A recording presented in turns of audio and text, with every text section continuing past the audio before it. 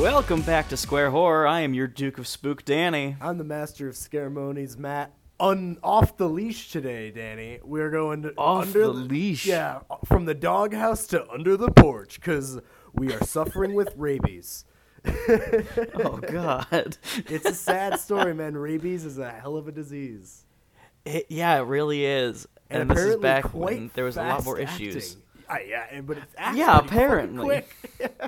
Yeah, that I did not think it would take just a couple, not even a full couple days. I think it was a fast-acting rabies. Yeah, I think because I was looking it up with Belle when I was watching it, and conservatively, it's like 6 days from like normal animal to like that, and that's about right, I would say, for this movie too. But I'm like, damn, 6 days.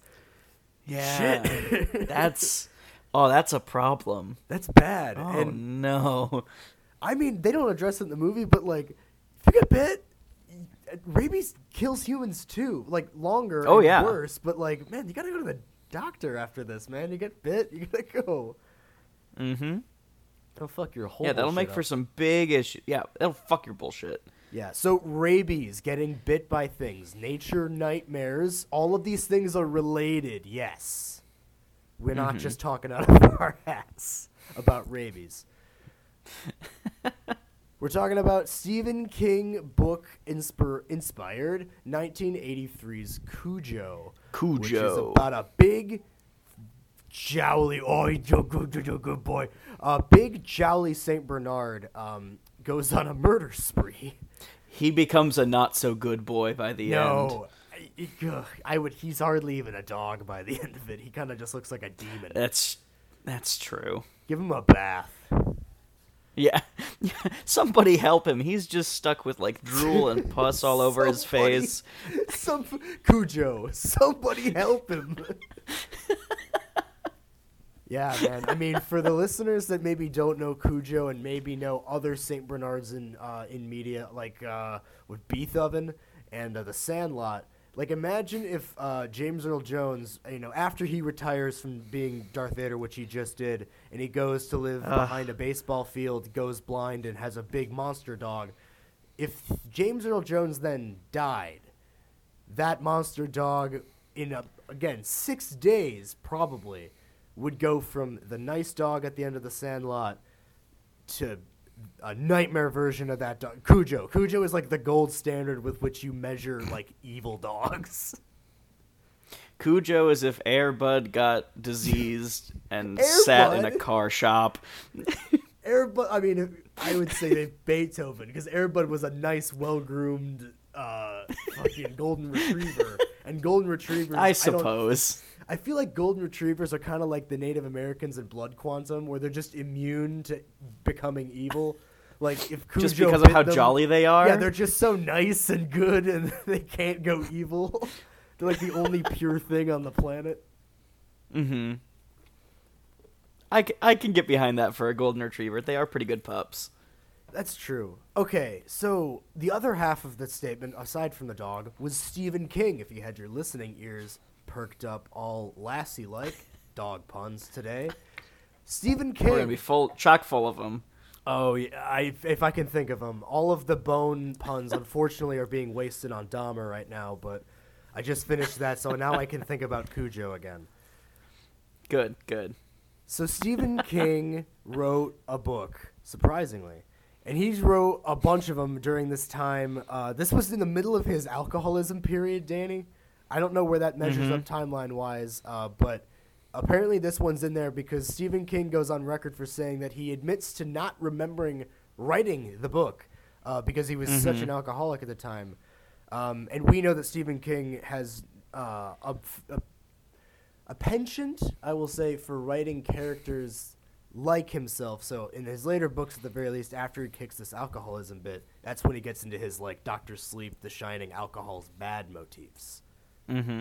Well, yeah, it's all those author self-insert characters. Yeah, but I think that he was still addressing some motifs here, and we haven't talked about this yet, Danny. I kind of just screamed at it over you in text in a single sentence in all caps. So I'm waiting to see if you're going to be giving me pushback or not. I'm not going to die on this hill. It's just a thing I noticed. This motif, Danny, is I'm divorce. very excited to hear about this. It's about bad marriages and spousal infidelity. And just like the book Jaws, the Cujo dog is a metaphor for shit going bad. In a way of speaking. I guess. Well, that'll be to come, though. Stay tuned. Yeah. So the book was written by Stephen King, and this was during a time that a lot of Stephen King books were being turned into movies like pretty quickly. Like this book, because the book came out in 81. Yes, yeah, 81. It was in 81, and then the movie came out in August of 83. Damn. So it was about a 2-year turnaround. Which makes also, so much I sense. just like it. It really does. I would like to point out that I think this book was one of the last ones he wrote when he was in like his full alcohol swings. Yeah. Because he finished this and then he went on to write it for the next 5 years. Uh-huh. Well, and that's interesting because I just watched the miniseries of it last night, and I forget that Bill in the movie I don't know about the book, but at least in the miniseries, Bill is a writer who's writing books that are being incessantly made into movies. And I was like, gee, this is very Stephen King, because I just watched Cujo, and Cujo was one of these. Yep. Oh, yeah, Bill is absolutely his self-insert as an adult in it. Not an and alcoholic, it is though, talking burned about with these death. movies. It's talking about True. all of these types of movies, but, like, where does this one stack up for you in terms of the ones we've either covered or that you've seen or both? Okay, so there's a lot of Stephen King movies out there, and I Yeah. feel like that's just, like, par for the course. A blanket statement is they are of a varying degree of quality. So, like, some of the ones I've really enjoyed. Like, I love the It movies. I love the miniseries, even though it ends badly because the book ends badly. Children of the Corn is so fun. Carrie, great movies. Pet Sematary, we'll talk about in a couple weeks, and I have both Stay good tuned, and bad Pet things to say Sematary. about it. Yes. 2 weeks from now, we'll be covering the OG Pet Sematary. But I feel like this one, for me, while I really enjoyed it, it isn't in, like, my highbrow of Stephen King movies adaptations. No, it's not. And part of that Gerald's is Game. because it's so different from what I expected it to be, because I didn't really know much about the story going into it, and I thought it was going to be worse than it was. Well, what'd you expect it to be then? Like so when I you kind say, of what does that mean? So, like I was telling you a little bit before we started rolling, I thought this was going to be much more like a rabid dog is a slasher villain in a slasher movie.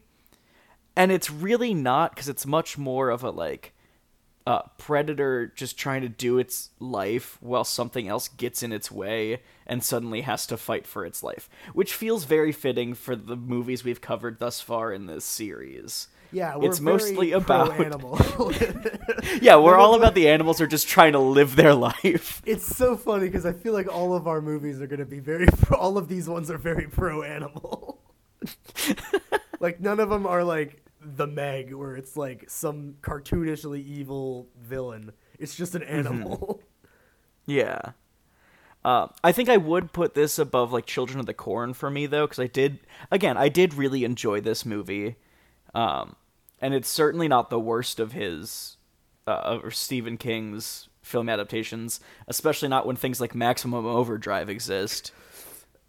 I've never even seen it, but, like, Kevin loves it and swears by it. Bro, it's chaos, and it was directed by Stephen King. Wasn't he so doing you coke know it during was that time? wild. Oh, absolutely he was. Are you kidding me? The Green Goblin truck did not come to him when he was sober. There is no way. Man. Yeah, I think one of these days we'll take some time away and we'll really just cover, like, a swath of Stephen King adaptations, and we might just cover the man himself. There's a really good podcast out there called The Losers Club that's, like, the best Stephen King podcast, and, like, King regularly tweets at them about how great they are, like, on Twitter all the time. So I would have to like do a lot of homework and maybe reach out to them because I don't know much about him. I just know the memes about him and just judging by the work that he was clearly an alcoholic for a while. So the movie like itself, I think it's good for what we're covering in that it's like you said, animals being animals, but the animals more or less as like a part of the story and a big feature of the story. So Jaws being the biggest example where a shark doing its thing disrupts and sets off a story that we're following. So the shark is the villain because the shark started the whole thing. Then you have Crawl, where its alligators are more or less a feature of the storm. The storm is the big problem, and getting out of the storm is the big thing. The alligators are just in the way. They're like the micro goal of the big macro goal of staying alive. In this case, it's almost like there's a whole separate movie happening that is also interesting, and I'm interested to know. And then this happens. And it kind of makes it like a slice of life tale interrupted by like horrible random violence. Yeah. Well, because like there's multiple antagonists in this movie, including again the weather and a random animal. Because those are always going to be that. Oh, well, like the heat in the car is absolutely a massive villain in that they have to. Yes. It's a catalyst for making them have to take action, essentially. Right. Yeah, absolutely. But yeah, it's almost that this dog isn't like the main antagonist until he suddenly shows up again. Like there's enough else going on that you might even forget about the dog sometimes, especially early on, when they're still establishing all of the marital strife. Also, I'm sorry, I'm gonna get into this because this bugged me while I was watching the movie. What kind of stupid-ass name is Tad? All right, I didn't think we were going to do this, but I guess we'll have to talk about it. I don't personally think anything is wrong with Tad. I thought it was a good name for a small boy. I guess I just didn't think that, someone will have to grow up and be an adult and be Tad. But I assume it's for, like, Thaddeus. Or something that's, I don't know, Danny, what do you want from him? See, here was my biggest problem. Through like 90% of the movie, I was hearing his name was Ted, and that makes sense to me, because I've heard the name Ted before. That's a person's name. I have never heard anybody called Tad. Lincoln's youngest son's name was Tad, for the record. Well, fuck. Stephen King's a nerd. I assumed he was like, okay, the smallest, sickly son of an otherwise bereft family man. Sure, Tad. I don't know. Stephen King is a strange genius. Okay, I don't know. I know. Tad. But yes, the boy's name is Tad. And speaking of names, what the hell's Cujo all about? So, like, I think when I think of it, it's a very immediately scary name because I just associate it with a nightmare dog. But it has the like air of like in the old not Disney cartoons, the old like Looney Tunes cartoons that have like a big, dopey brute bad guy. That's like a Cujo. And apparently, and I don't know much about the case, so I guess this was another thing that's just lost to me. The very infamous kidnapping of Patty Hearst, the daughter of William Randolph Hearst, the newspaper mogul. I think back in the 70s, I believe, or the late 60s, she was kidnapped by the Syrian Liberation Army, an anarchist organization, I believe, criminals, and they forced her, at least the media thought, forced her to rob banks with them so they could fund their outfit. Apparently, Patty Hearst got a big case of Stockholm Syndrome and joined them, and that was like this very famous case of like youth gone wild or whatever. But apparently one of the main like guys in that army's nickname was Cujo. So that's where Stephen King got the name. And it would kind of be like if, like, you know, in like Cinderella, the Disney movie, they named the cat Lucifer. And like Lucifer's the straight up devil, but like it's kind of goofy when it's a fat cat. Like, yes. It's like if you named like a pet turtle like OJ. Or the Juice, because it's got to be a nickname. That's a good one. Yeah, when you call it the Juice, because then you know it's about O.J. Simpson. That's a good one. Oh my God, Danny! The first thing we write, someone's got to have a turtle named the Juice.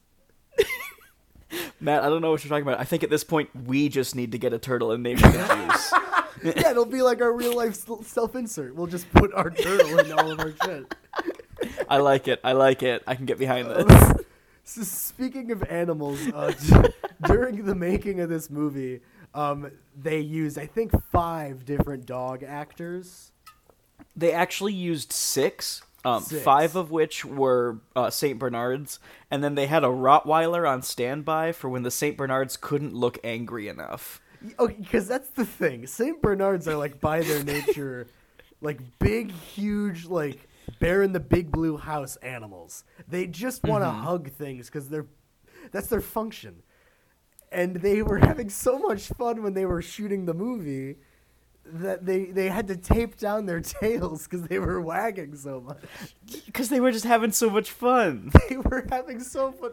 And, like, they had to, later on when Cujo has to do these, like, very huge animalistic, like, lion-like attacks on the family in the car, they had to put the dog's favorite toys in the car so that they'd be more motivated to, like, go at Yeah.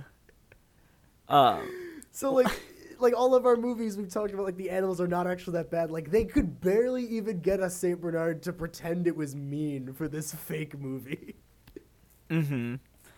Well, yeah, and, like, there was also I think there was, like, a scene or two where they had a stunt guy in a dog costume playing Cujo, which I also just think is the funniest fucking thing. Because can you imagine being that guy on set, being like, hey, I'm here to do the stunts for the dog? It had to have been, like, during the fight. Like, during when she's beating it with a bat, or when it's, like, jumping through windows or something. Something that the dog maybe was, like, not as excited to do. But, like, yeah, when it's jumping up on that guy, when it's trying to, like, bite his throat, it totally looks like it's excited to see him. Oh, yeah. Like, if you could imagine its tail wagging, like...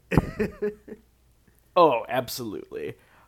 There was one incident on set where someone was actually injured by the dogs, which was an accident. I'm going to preface with all that. Sure.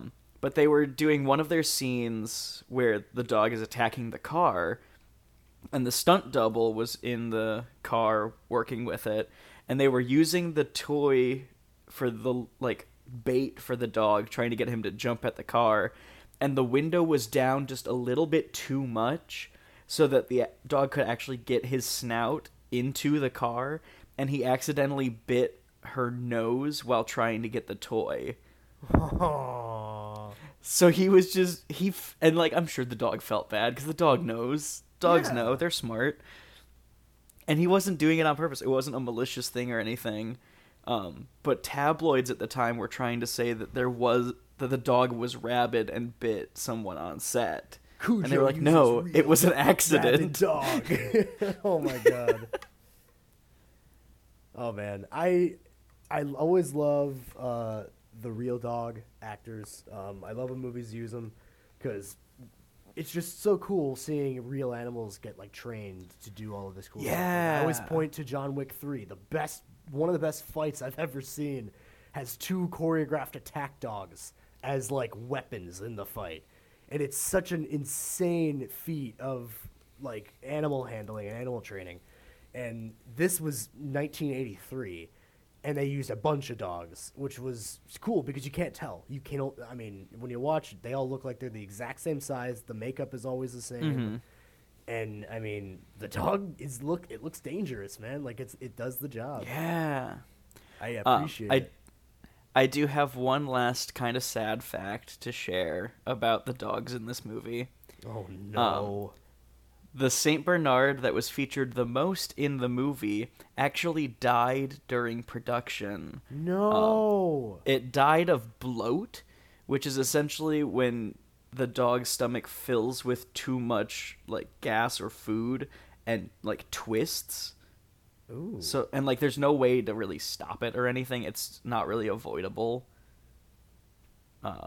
As far as I know. So again, it was another accident that happened. But it was a sad day when that happened. Oh, man. I mean, I don't know. I like to think that he was posthumously honored. Oh, yeah. Well, I mean, he's still in the movie. Oh, I mean, yeah. Yeah, exactly. I see him... Because he is Cujo now. That is his legacy. Because, like, Beethoven, like, the dog from Beethoven that they use, the dog actor's name was Cujo. Like, that's how... like deep this goes. Mm-hmm. Yeah, this King, was truly another cultural icon. Yeah, Stephen King really just goes through the decades tripping into like irrevocably changing pop culture, just left and right. Yeah. Like look at the man go. Maybe that's why he gets to reference his own books in his other books, like as cultural references. When like some character will be like, all work and no play makes someone a dull boy. Like, you can't do that. You wrote that book. Yeah. That's cheating. Yeah, man, that's nuts. I don't know. Stephen King's kind of legendary. Yeah. All right, Dan. Let's get into this movie with right out of the gate what the, not B plot, because it's kind of the A plot of the movie that doesn't have to do with the dog, the family that we're going to be following. His last name I can't remember. The Trentons. The Trentons. Trentons. Thank you. We see that first of all, Cujo is romping and playing out in the field, having the best dog time of his dog life, chasing a rabbit into a hole, and he's barking at it because he's excited, and then it scares a bat. And the bat bites him on his big dog nose. And instead of turning into a vampire, he gets rabies. Yeah, he could have become the bat dog from DC Super Pets, but he just got rabies. And he kind of just goes to limp around home for a couple of days before he explodes. Now, on the opposite side of the movie, we've got the Trentons. Yes. And it's Ma Trenton and Pa Trenton and little Tad Trenton. The alliteration, Danny, I think could also set him up to be a superhero someday, so maybe give his name a break. Tad Trenton. It would still work with Ted. Shut up. Okay, yes, you're right. Tad. Okay, Ted will be Bizarro Tad Trenton. Anyway, so TT is having a pee-pee in his dream because he's scared of the monster in his closet. Mm-hmm. Now, when big bad Steven Trenton comes in and checks it out, right? There's nothing in the closet. Yes. But what's hiding in the closet, Danny? Secrets. Marital secrets. Because Danny, Cujo is not just a movie about a dog that gets rabies and attacks some people. It is also, because it's a Stephen King book, also just a very sad human story about a marriage failing. And it's sad that there's just also this dog that has to be miserable too. But the dog is a metaphor. Just like the shark in Jaws. Not for Michael Myers, but for this family's failing marriage. So the next morning at breakfast... why did I say it like that? The next morning at breakfast... I don't know. Yeah. Anyway, so there's another member of the family system here. And he serves a couple of functions. Screwing in screws, fixing things, setting doors up, doing manly physical labor while Dad's not home. And what's his name, Danny? Oh, what is his name? Was that Steve? I thought Dad was Steve. No, Dad's Vic. Oh, fuck! Okay, yes, Steve. But, I mean, for the sake of this metaphor, it's Cujo, also. Okay. So, during this scene, we learn pretty quickly that Steve is a pretty close member of the family. Him and Vic are friends. He gets along really great with Tad. But Mom's not doing so hot. As soon as he rings the doorbell, she tenses up. She gets this, like, ugh, like, she just clearly does not want Steve around. And the tension during that whole breakfast scene is a really, really cool way to set up a whole story like this. Because we learn very quickly that Steve and her are sleeping together. Well, yeah, and it's her ex-boyfriend. Yes. So it's all sorts of, like, bad energy Messy. in the house. Yes. Messy. That's a lot of baggage is what's going on here. Damn it. And I just love, so, like, Vic, Dad, is he's an ad exec. So he designs, like, the commercials that go out for a bunch of different people. And he's got this big client that it's a cereal company.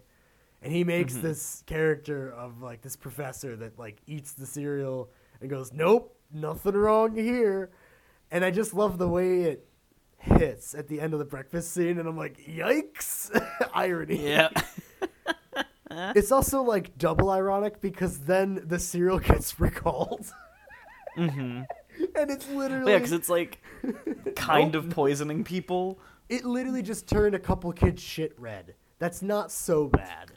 It's weird, and they should warn about it, but it's not the end of the world. And I think it's kind of cute because no one's actually getting hurt. Yeah.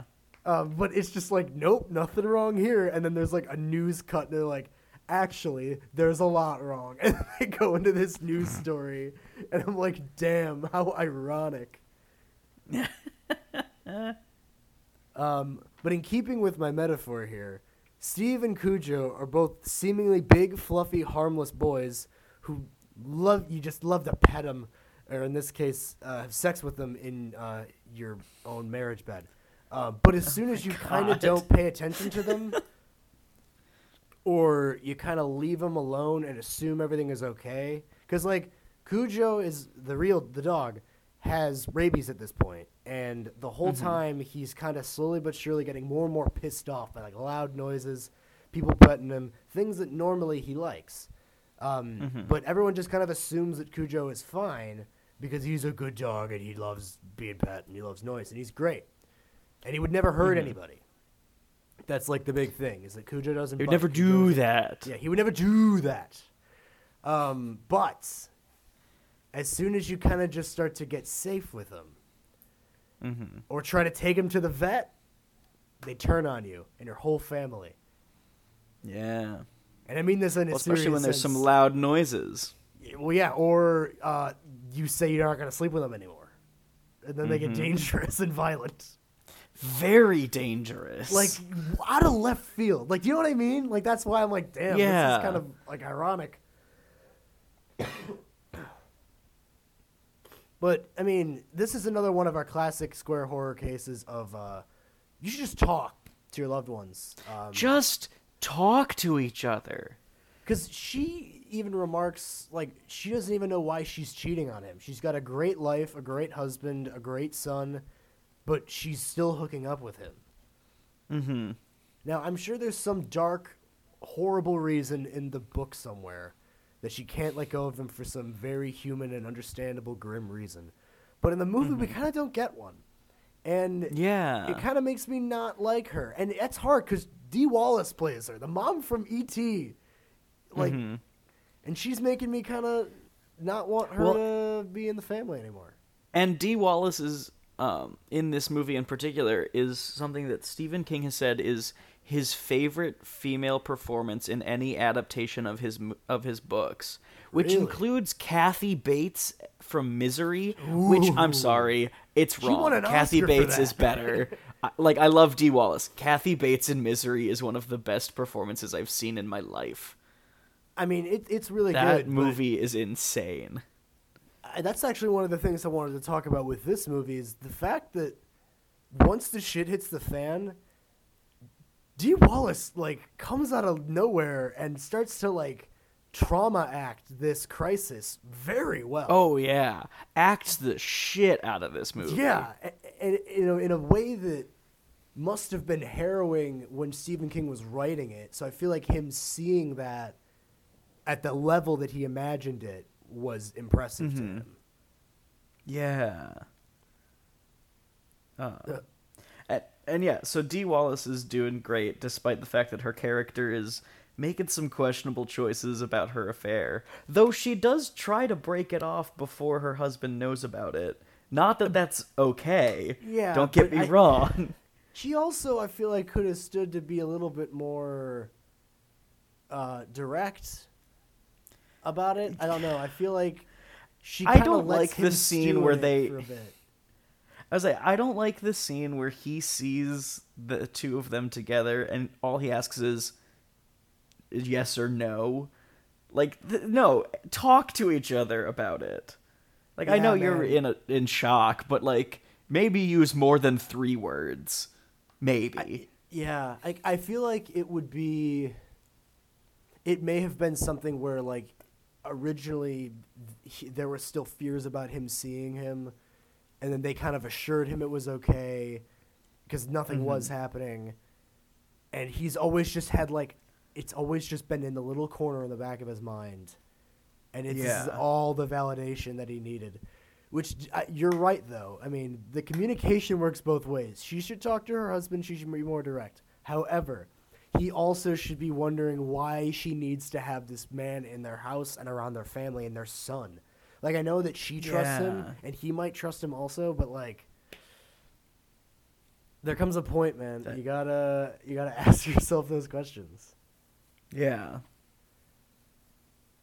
But one of the things I think hammers that, like, vibe, the ew infidelity vibe of this movie, because it's very, like, early 80s in the sense that, like, the score and the way it's shot kind of reflect those, like, very special episode type things. Like, this may be going on a bit of a limb, but, like, do people, or you, Danny, remember, like, sometimes you'd have to, like, watch videos in, like, class or whatever about, like, hey, man, sometimes, like, adults touch kids, and, like, you should know to, like, talk to adults or whatever. Mm-hmm.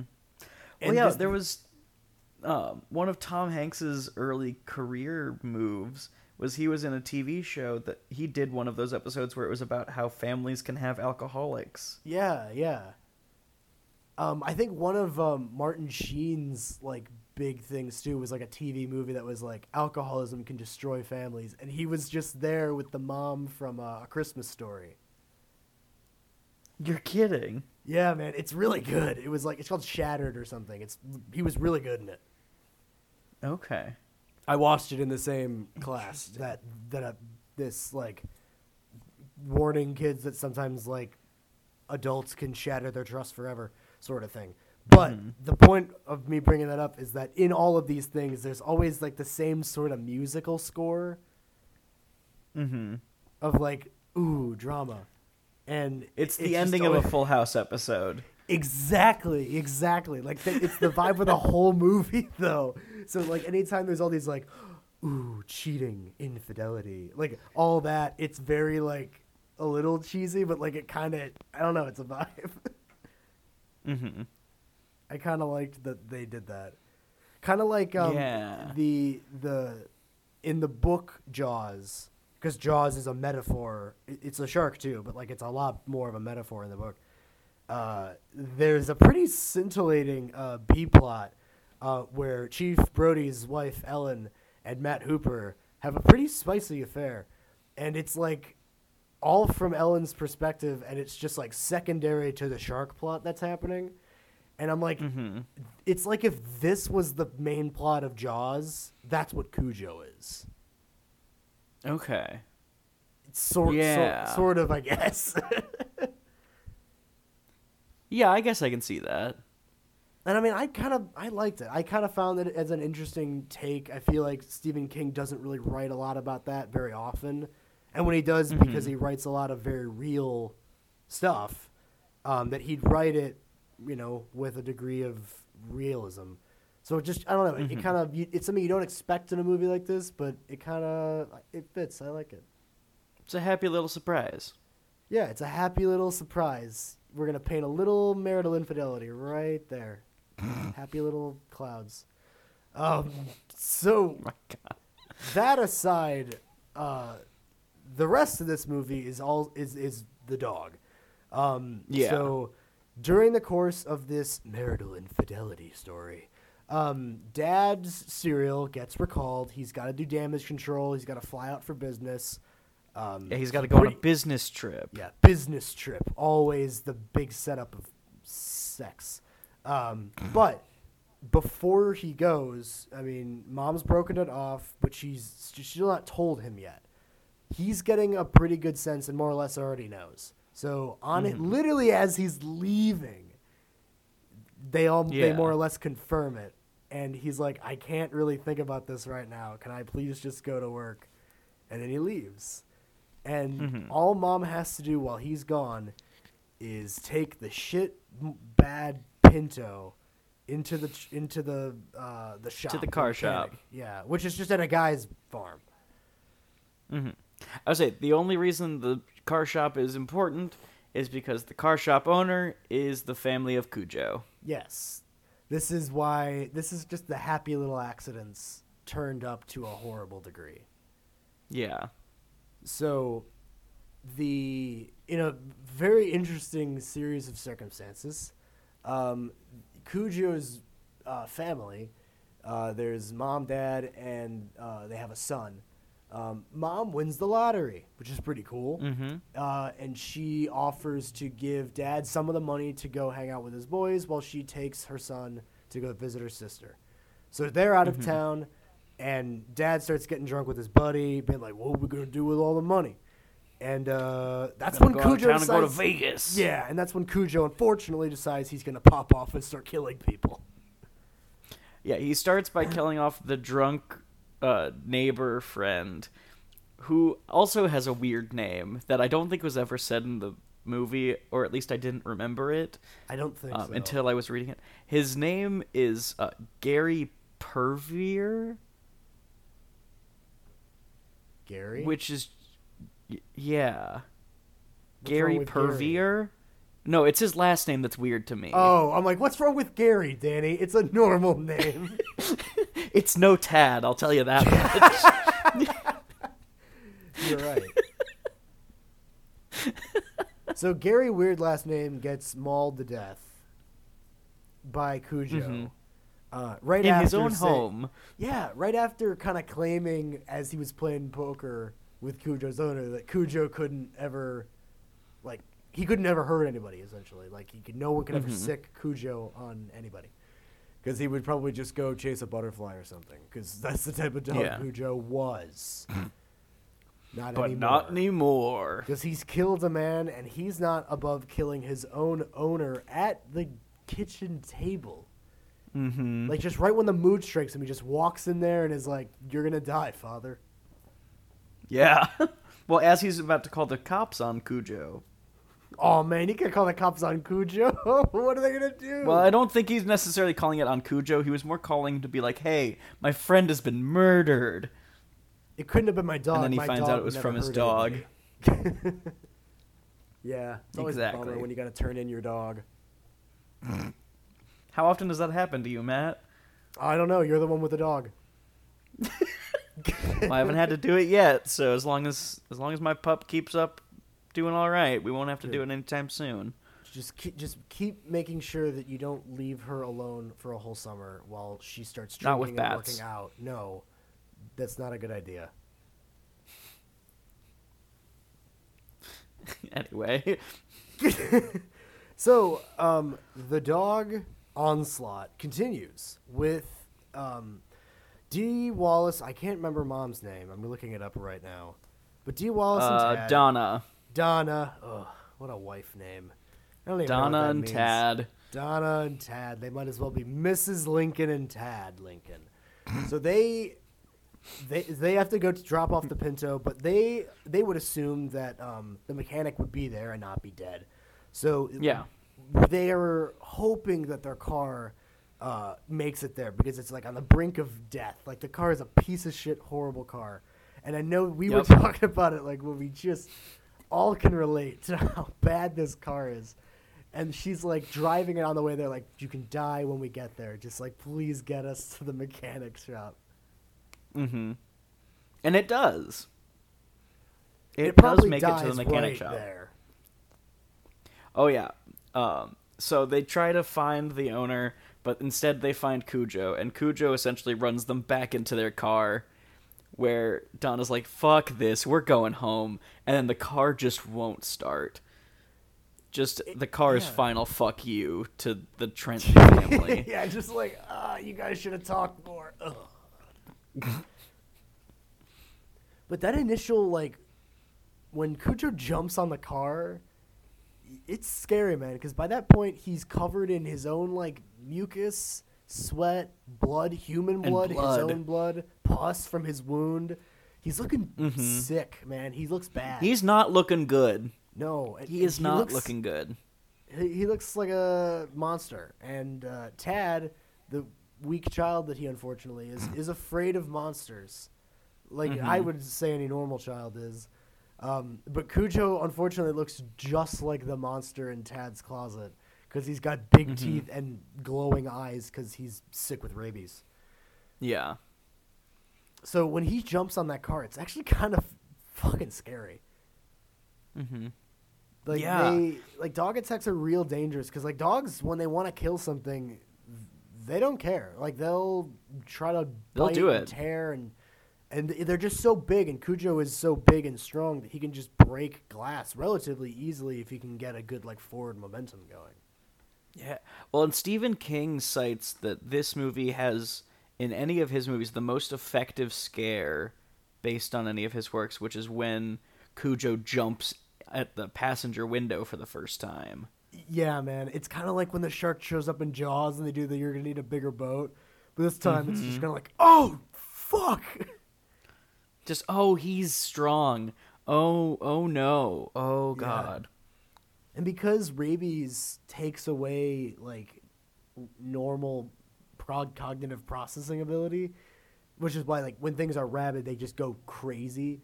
Like, dogs, that are rabid, and animals that are rabid, they tend, like, when you see an animal that's supposed to be, like, out at night, out during the day, they always are like, it's probably rabid because an animal that comes out at night wouldn't do that because it'd be scared. Like, rabies gets rid of an animal's, like, ability to fear. And once an animal stops fearing humans, you're in trouble. So, like, the fact that it's big, strong, fast, pops out of nowhere, will kill you without a thought, and isn't afraid of you, it kind of very quickly cements Donna in, like, how fucked she is. The rock and the hard place of being stuck in this car that doesn't start anymore. The only phone or shelter or water eventually is the thing between us and that is this dog that is waiting to kill us. Yeah. I do, though, have the bit where when the car does finally die, because it has like a little bit of time right after it does jump on them originally, that the car turns back on, and she just kind of looks at it. It's like, fuck you, dog. And then, like you said, the car just kind of dies.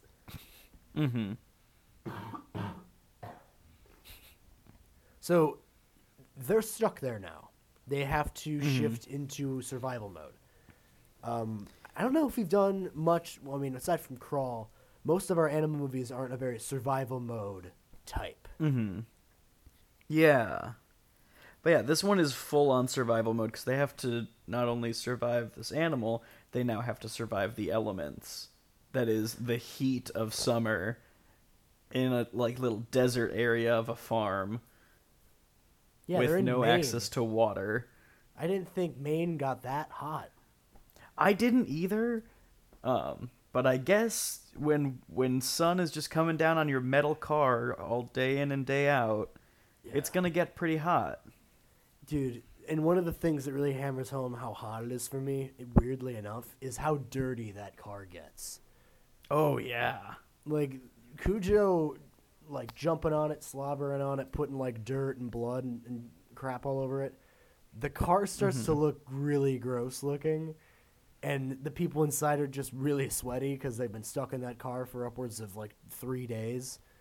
And it really puts you there. And I feel like that's part of the realism is, like, it gets gross very quickly when you're just sitting there. Yeah. And I mean, on it day can 2 get of the dog nasty. seed, dude, so nasty, so quickly too. Like, when that scene where she's got to pee and she just kind of creaks open the door, and it's probably like the first time she's peed in like a day because she doesn't know what to do, and they're trying to conserve their water. And on day 2 of the dog siege, they learn that he really, really hates the phone. Yeah, just any loud noises, but specifically the phone is what really sets him off and sends him back inside. Yeah, and because like loud noises provoke him into attacking that thing until he feels like he's killed it. Because I'm thinking like, okay, he doesn't like loud noises. You can beep the car horn, but that probably would mean that he'd just break into the car faster because he'd want to stop it. Yeah. So I guess I would be dead pretty quickly. That would not be fun. But very quickly, the dog starts to look like a demon. Like the blood, the mud, all that stuff he's tracking onto the car. He stops looking like a Saint Bernard. Yeah. He is just, his face is blood and teeth. Which, I mean, must be also very apt to the portrayal of how he talks about the dog in the book. Because there's only so much you can do for making a dog scary before you just start describing it as, like, not a dog. Yeah, I can only imagine what the dog is talked about, like, in the book. Yeah, or what they say it smells like.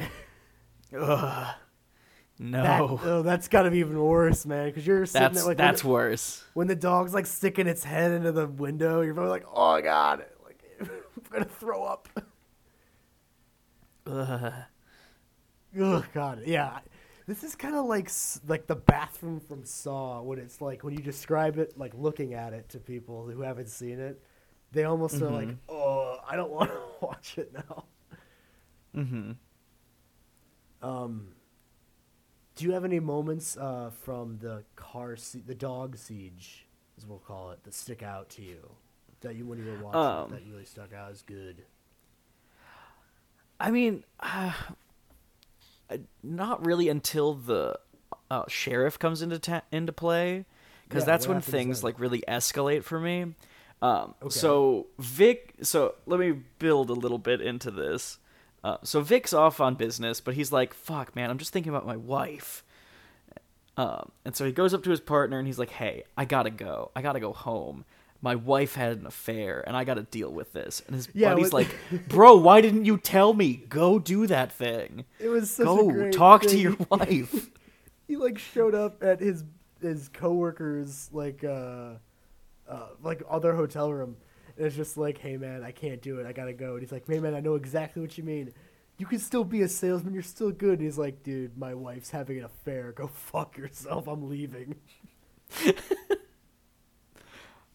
So he comes back and he sees that their house has been, like, torn apart. Because while Donna and Tad have been fighting for their life in a dead car, Steve came around the house with a knife and just wrecked a bunch of bullshit. And so Vic comes back and is convinced his wife and child had been murdered and kidnapped. Which is not a great way to come back when you're trying to talk about the affair your wife was having. Especially when the person she was having the affair with is the person you most suspect would do it. Yeah, he's like, I wonder who it is. It's probably this guy. And then the fact that because they're stuck in the car, he's like, okay, he probably killed them. Also, I'm a huge failure as a husband because I let this monster into our house and like let it near my wife and child. And so the police find out that When Steve came by, he didn't see Donna or Tad, and so he decided to wreck bullshit on the house instead as retaliation. And then they're like, the police are like, is there anywhere else they could be? And he's like, well, they were supposed to drop this car off, but like that shouldn't take them 3 days. And the sheriff's like, I'll go check it out. And so the sheriff shows up to the house and sees that they are still in the car. But more importantly, he sees a dog, a demon, a dog demon, a big across bear. the way. The bear from The Revenant. A giant killer bear dog. Yeah. Just ready to absolutely attack him. And he can't even manage to shoot the thing because he can't get his gun out fast enough before it starts biting on him. And so we have Chekhov's gun in the corner of the garage that we can use later. While Cujo essentially tears the man from his heightened ledge to kill him. Because he's trying just to stay out of Cujo's reach, and it did not work.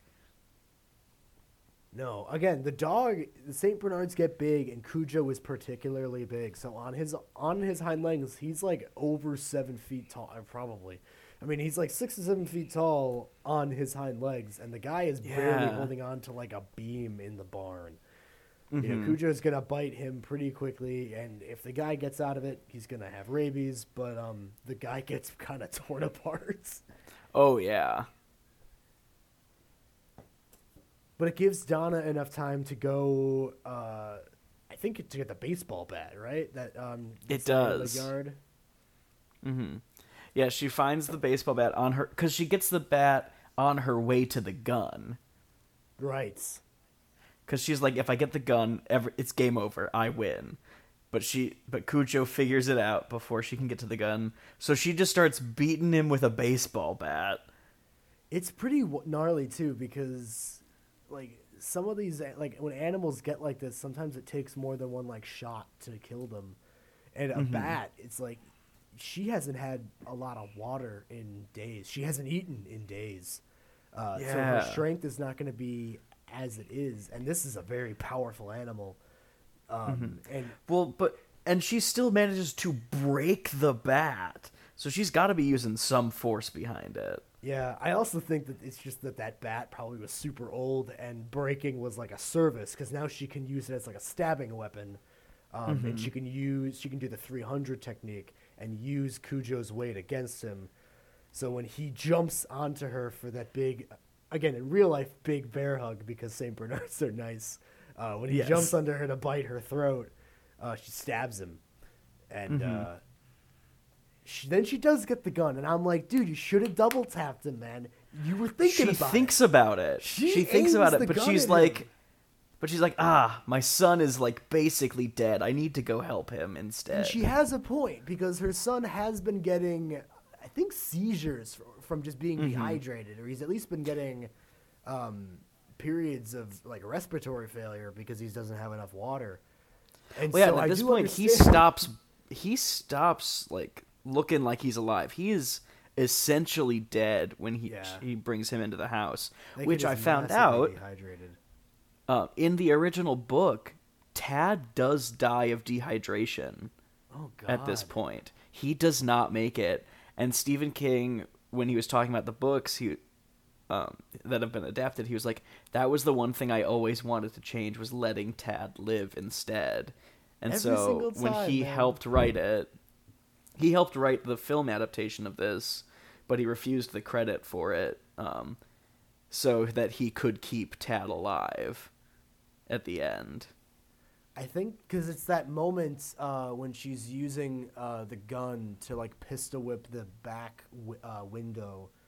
She's very desperately banging at the window, and I think that might be where Stephen King gave it to Dee Wallace over Kathy Bates, is because now that you mention it, in the book, if he dies, that's the scene in the movie where he turned it.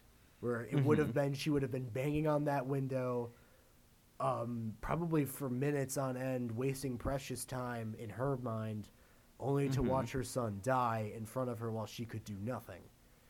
Yeah. Which was it's her whole drive as a character in this one is her son is very quickly dying. His situation is decaying very rapidly. And if she doesn't do anything, this dog is going to stand between her and her saving her son, and he's going to die, and she will have done nothing. Which, in a way, Danny, I hate to bring it back to this, but in a way, this is Donna's saw trap. I can see that. I really can. So I can't be too mad that you're bringing it back. I mean, I'm not even doing it on purpose. Just the way that she approaches it is, she's screwing around and she's fucking up her marriage. She's messing up her family, and she is doing that. Yeah, Dad isn't communicating with her, but she's doing that.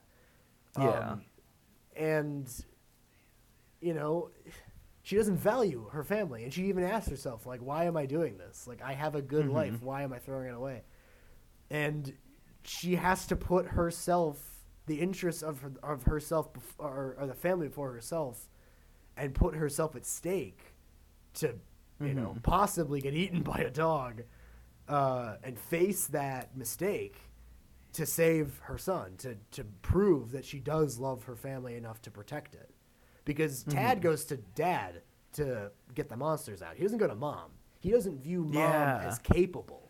So she has to prove in a way that she's willing to fight for him, that she's willing to fight for the family at all. Yeah. And I think Stephen King made a good call in not condemning her to that failure again. Well, yeah, and the other difference between the movie and the book is in the book, after Donna fights with Cujo, she contracts rabies. Yeah. Which doesn't happen in this movie because the movie doesn't dwell on long enough for us to find out if she does. The movie ends very, like, you know, ending of Full House, where they're all just, the family is all hugging on the porch, and then it's a freeze frame and then credits. Well, yeah, because Vic shows up seeing his wife with their child in her arms. They both look like death. Yeah. And he's just like, oh my God. They look like and they freeze frame on like a smile. Yeah. Like they have just gone through the worst 48 hours of their life, and now they're just going to end all happy. They look like they just escaped, like, the Texas Chainsaw Massacre. Yeah.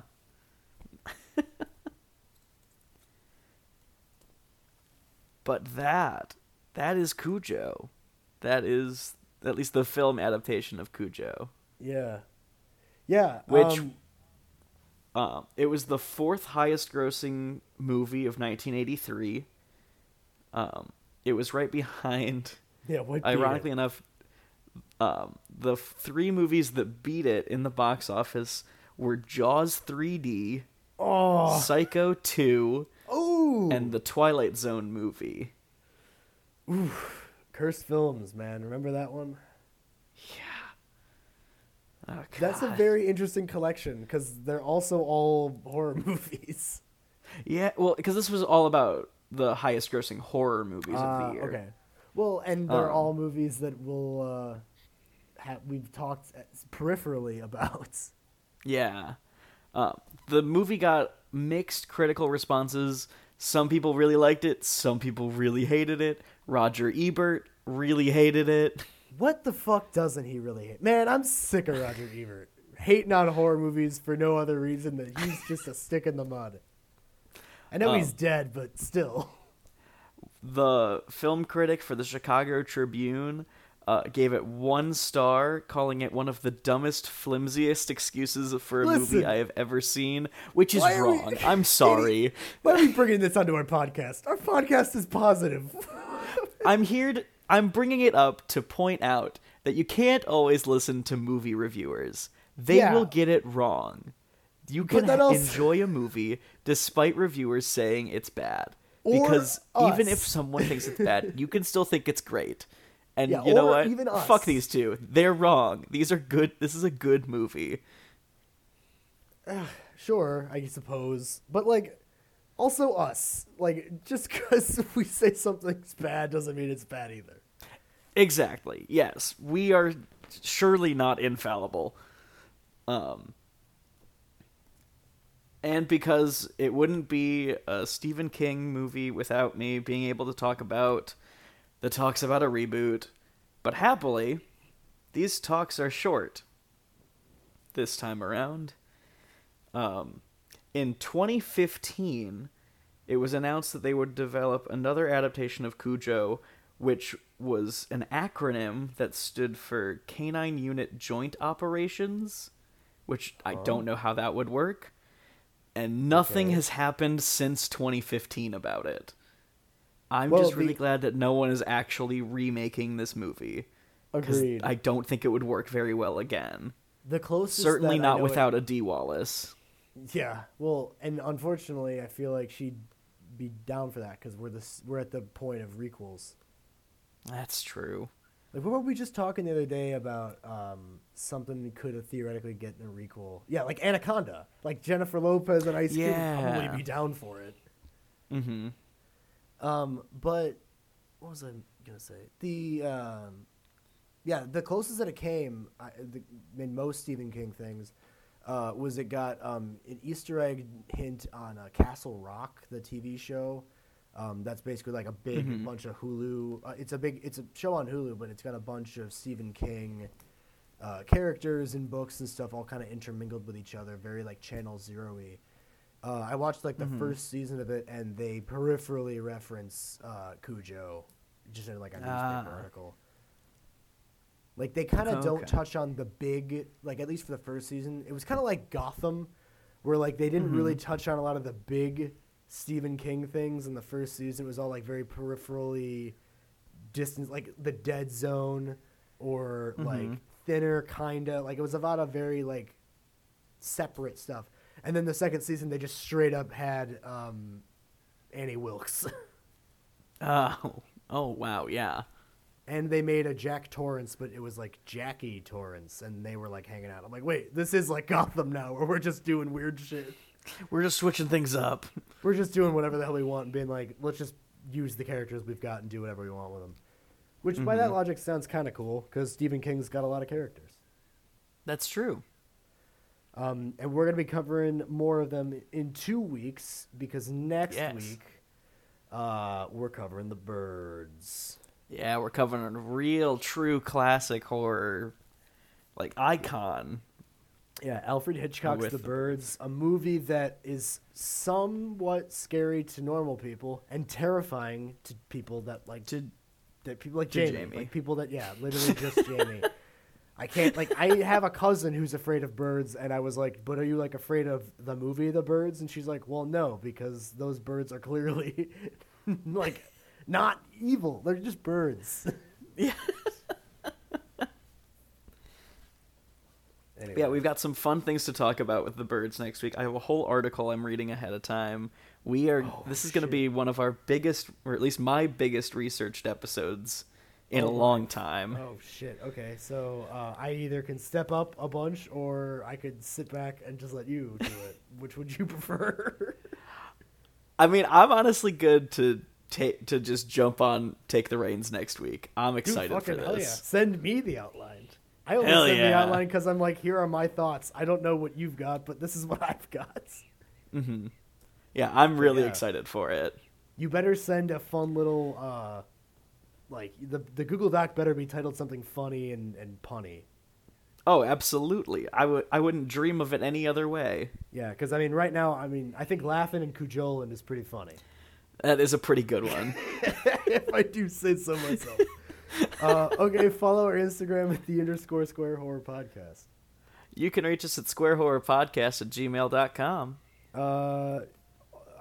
Spooktober is going pretty well. A lot of stuff is coming out. A lot of horror movies have come out in just the last month. A lot are going to be coming out in the next month or so. A lot of stuff is dropping on streaming.